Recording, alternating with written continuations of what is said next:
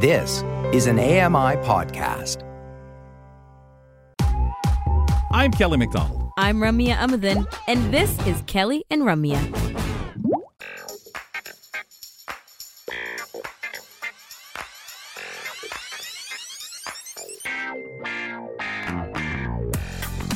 Ramya's at the studio on main campus in Toronto. Kelly McDonald here. At the home studio, London, Ontario. You know, during the quiz, Jeffy mentioned the handle, as I like to call them because of amateur radio times, for the oldest gamer. Is that what we said? 51 she started at? Yeah. Or longest playing. Right. And then when we had the story, the CP story earlier, the young boy 13, he had a name too. I can't recall it off the top of my head. But that is amazing when you think about the online presence all these folks have. It's like everyone has their own media presence, that kind of their social media stuff, to get themselves out there, to learn to be active and for people to be aware of them. Like it's interesting, and you hear some of the wildest names with these folks. Mm-hmm. Yeah, and I guess, you know, you get the clout you do when you break the records, but the build-up, you know, and the training, there's definitely always a following with these kinds of things. Just because we hear about it, you know, post-record breaking, doesn't mean that people have not been aware of, right? And it's not just, you know, friends and family and cheerleading. It's a lot more than that. No, and it's interesting because with everything, we've talked about this with the woodworking, with Jeff, there are people who just want to know, hey, how do you do that? When people are working on something with a vehicle or whatever, there's always that network of people. So how did you get that so smooth? I noticed on your video, how? It's just unbelievable. And I think that's the most wonderful thing now about all these things out there. The disabled gamer that we were just talking about, how many people in that similar situation, how the heck are you doing that? How did you do it? How did you become so good other than practice? So Exactly. Really cool. Fedora's off to these folks. Let's get to our app update. We get to this on Fridays with John Biehler. Hi, I'm John Biehler, technology expert from Vancouver. Join me on Kelly and Ramya, where I share the latest app, mobile, and tech news. Everything from accessibility and product launches to privacy and security. We'll cover the gamut. Happy New Year, John. You're looking forward to what 2024 is bringing to the tech world? Of course, always. Exactly. But maybe not always good things, but we know that you'll keep us posted on Fridays. Let's start with this. We can meet link history. This is Facebook's new way of tracking the websites that we visit. So just off the top, is this something we should be cautious about that Facebook is doing, or excited about that Facebook's doing? I would say cautious. Okay. Essentially, what this does is they've exposed a new setting, and it's rolling out right now, and it's not available everywhere. I actually just checked my Facebook, and it does not have it, and it's only visible in the mobile app version of Facebook. But what this is essentially your link history of anything that you've clicked on within the Facebook ecosystem. So think about anytime you see an interesting link that your friend posts, or any of the pages or groups that you follow, those ones post, and you're browsing and looking at it through the Facebook app. So think about that for a second. This is a link that you've clicked on within Facebook, and you're still in Facebook, essentially. And so Facebook is actually tracking all the places you go on those other links. And, you know, we've talked about in the past how Google and other companies have sort of tried to shut down the ability for cross-site tracking. And essentially what Facebook has done is they've basically have this little walled garden of a browser that's within the Facebook app. So they're tracking everything that you click on and click through to. So what I would recommend you do, you can opt out of this feature if you do get it in your app. And they claim that they'll delete that history after 30 days or something like that once you've opted out. But you can also just, when you find a link that you're interested in, if you click on it, sometimes you have the ability, if you like long press, or if you're able to copy the link and then open it in a normal browser, then that pulls Facebook out of that loop, and they're no longer able to track what you're doing. So keep that in mind. Remind us again, are we going to know that Facebook is starting to do this? Like, you know how wherever you go now, websites, they'll be like, heads up, we take your cookies. Do you allow this or not? Are we just opted in without any pretense, or will we know to keep getting that reminder that Facebook is tracking? Unfortunately, you're opted in by default. Oh, okay, fabulous. You've agreed to. So you just assume it's at all times. Yep. Assuming is one thing, but like to remember to do that, because remember, it's an extra step to copy that link, to go to another thing and open it up privately.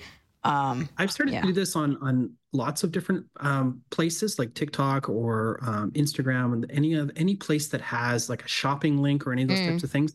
Keep in mind, if you're still within that app is tracking you. Now, this may or may not be a bad thing. It depends. If you like targeted ads, this is going to give you all kinds of targeted ads. And it's annoying because you're probably going to buy something and then it's going to just show you nonstop ads for the thing you already bought. Right. Yeah, that's fair. And then either retrain yourself to look. And then I'll think on it for a day or two, expecting that stuff as it becomes that way. And like you say, John, for some people, I mean, I've looked at things and then been shown things that I never either knew existed in the same way, or holy cow, that's a good deal on that. I never thought of that. But also with social media, it's one thing to, go through TikTok, Instagram, Facebook, and have these links. But when we're thinking about just text messaging or iMessage worlds or WhatsApp, where people send links to videos and other things, and family you just stuff or exactly, whatever. and that becomes an embedded link in these conversations as well. You click and you get used to that, having the play button or other kind of means of getting into a website through. So you really have to practice both things, right, John? Yeah. And the marketing people are getting trickier with some of these things. Like you mentioned the play button, for example. Oftentimes I've seen what looks like a video preview with a play button, but it actually is a link. It's a static image with an overlaid play button. Yes. There's tricky things like that, and it's really hard to tell what's real and what's not. But I would just always assume, if you're on, Instagram or any of these social platforms and you're looking at ads, assume you're being tracked. Assume that the place you're looking to shop at may be sketchy. So have your shields up, if you will, and be very diligent in what you're actually doing and where you're doing it. Anytime you have to give your credit card, for example, just make sure you're on a secure site. But if you find a cool thing on Instagram, and I've been guilty of this, I'll go and want to buy it, but I make sure that I open it up in my own proper browser, and I also Google the store, because some of these stores have really weird names and you've never heard of them before, and they're not all legit. Right. Yep. All those are good precautions, man. John, let's slip over to Microsoft Copilot, which hits iPhone, iPad, free Chat GPT-4, and more. Yeah, this is something that has basically dropped across all platforms now. It's also on Android as well. And this is part of the integration with Microsoft and OpenAI. Normally, if you want ChatGPT-4, the latest version of it, or DALL-E 3, which is their image modeling system, you have to pay for it, $20 US per month. But if you use the Copilot app, which is what Microsoft has rebranded their Bing app, basically this comes to you for free. You don't have to log in or do anything. You just get access to the latest version of ChatGPT for free, and all of the cool imaging packaging of DALL-E 3 as well. So you get all the AI stuff for free. But again, like we just talked about, you're going to be inside the Microsoft app to do this. And so it will be tracking you. Keep that in mind. Yeah. And again, you look and say, okay, what's going to go on? What do I not want? I think this gets into more area. And again, when we see what it does or what you're using it for, but I think it's such a track world regardless. And I think more of the things you guys spoke of in the last, where you stop and say, hey, either I make the habit, or at times this is a benefit to me, or this is how they're going to enhance this, so this thing will even be more helpful. I think so many of us get caught in that, and we're allowing a lot more breach of our security or privacy for the these days than ever. convenience. Yeah. Yes, for convenience, or to just, save $20 a month. I'm okay. Yeah, or who cares? Exactly. The money. I guess just be careful that you're not copying and pasting something like super important from work that is still considered private. Because once it's in these systems, I would assume by default that your data is being used to help train these models. So anything you put into these systems could get output to somebody else as a result. The thing is, of course, could get you breaching confidentiality without even meaning to. Yeah.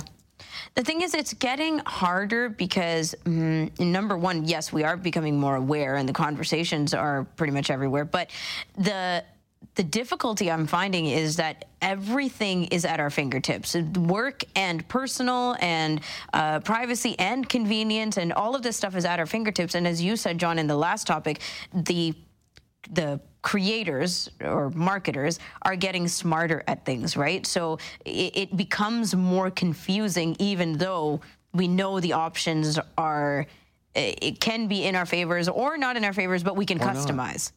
Yeah, but the opt-out thing, like in that is not automatic even there, right? Like that's not exactly. because we're getting smarter and knowing. John's telling everybody, hey guys, do this, move it over there. Oh, darn John, we'll fix him. There's no option to get out of it. Exactly.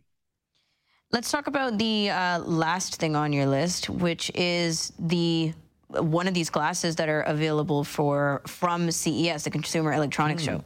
That's coming up. Yeah, the Consumer Electronics Show is next week, and this is a preview that I got from a company called Dot Lumen. And this is actually, I think, really exciting. They've essentially taken the same technology in self-driving cars, basically LiDAR that sort of scans the environment in front of you, and they've shrunk it down and put it inside what looks kind of like a VR headset, except it sort of sits on your forehead. It doesn't cover your face, doesn't cover your eyes. And essentially, it gives you the ability, and the example video that they used was that a blind person could basically leave their white cane behind and not need it, because through haptics and other audible cues in this headset, it's scanning the environment in front of you, telling you to avoid puddles, any kind of obstacles, people, cars, etc. So it's really a fascinating take on this. I don't have a lot of other information because this will be formally announced next week. But I just thought it was a really cool use case for the technology that has basically been, used in cars for a number of years now. Well, and the vacuums are using it now too, right? The robot vacuums. Exactly. Right. That's wild.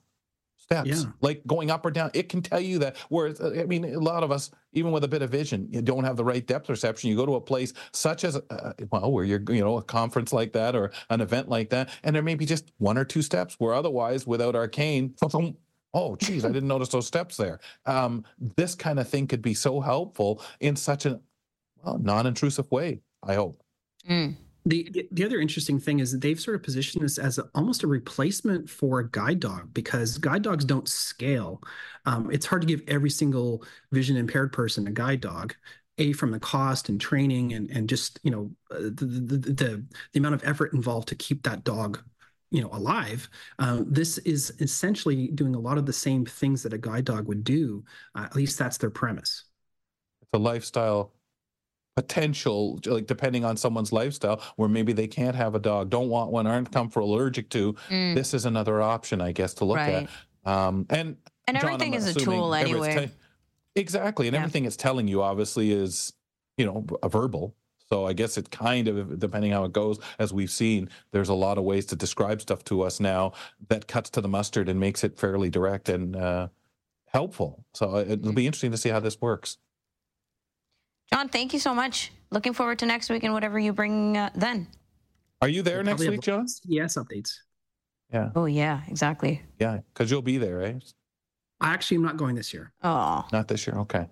But you'll still have all the goods. Exactly. Awesome. Talk to you then. All right. Take care.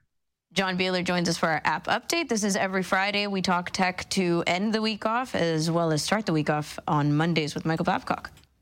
We'll step aside for a couple of moments. An Alabama woman with rare double uterus gives birth to 2 children. We talked about this last year. Well, it's happened, obviously. Beth Deer, she'll tell us more about this rare phenomenon on The Buzz.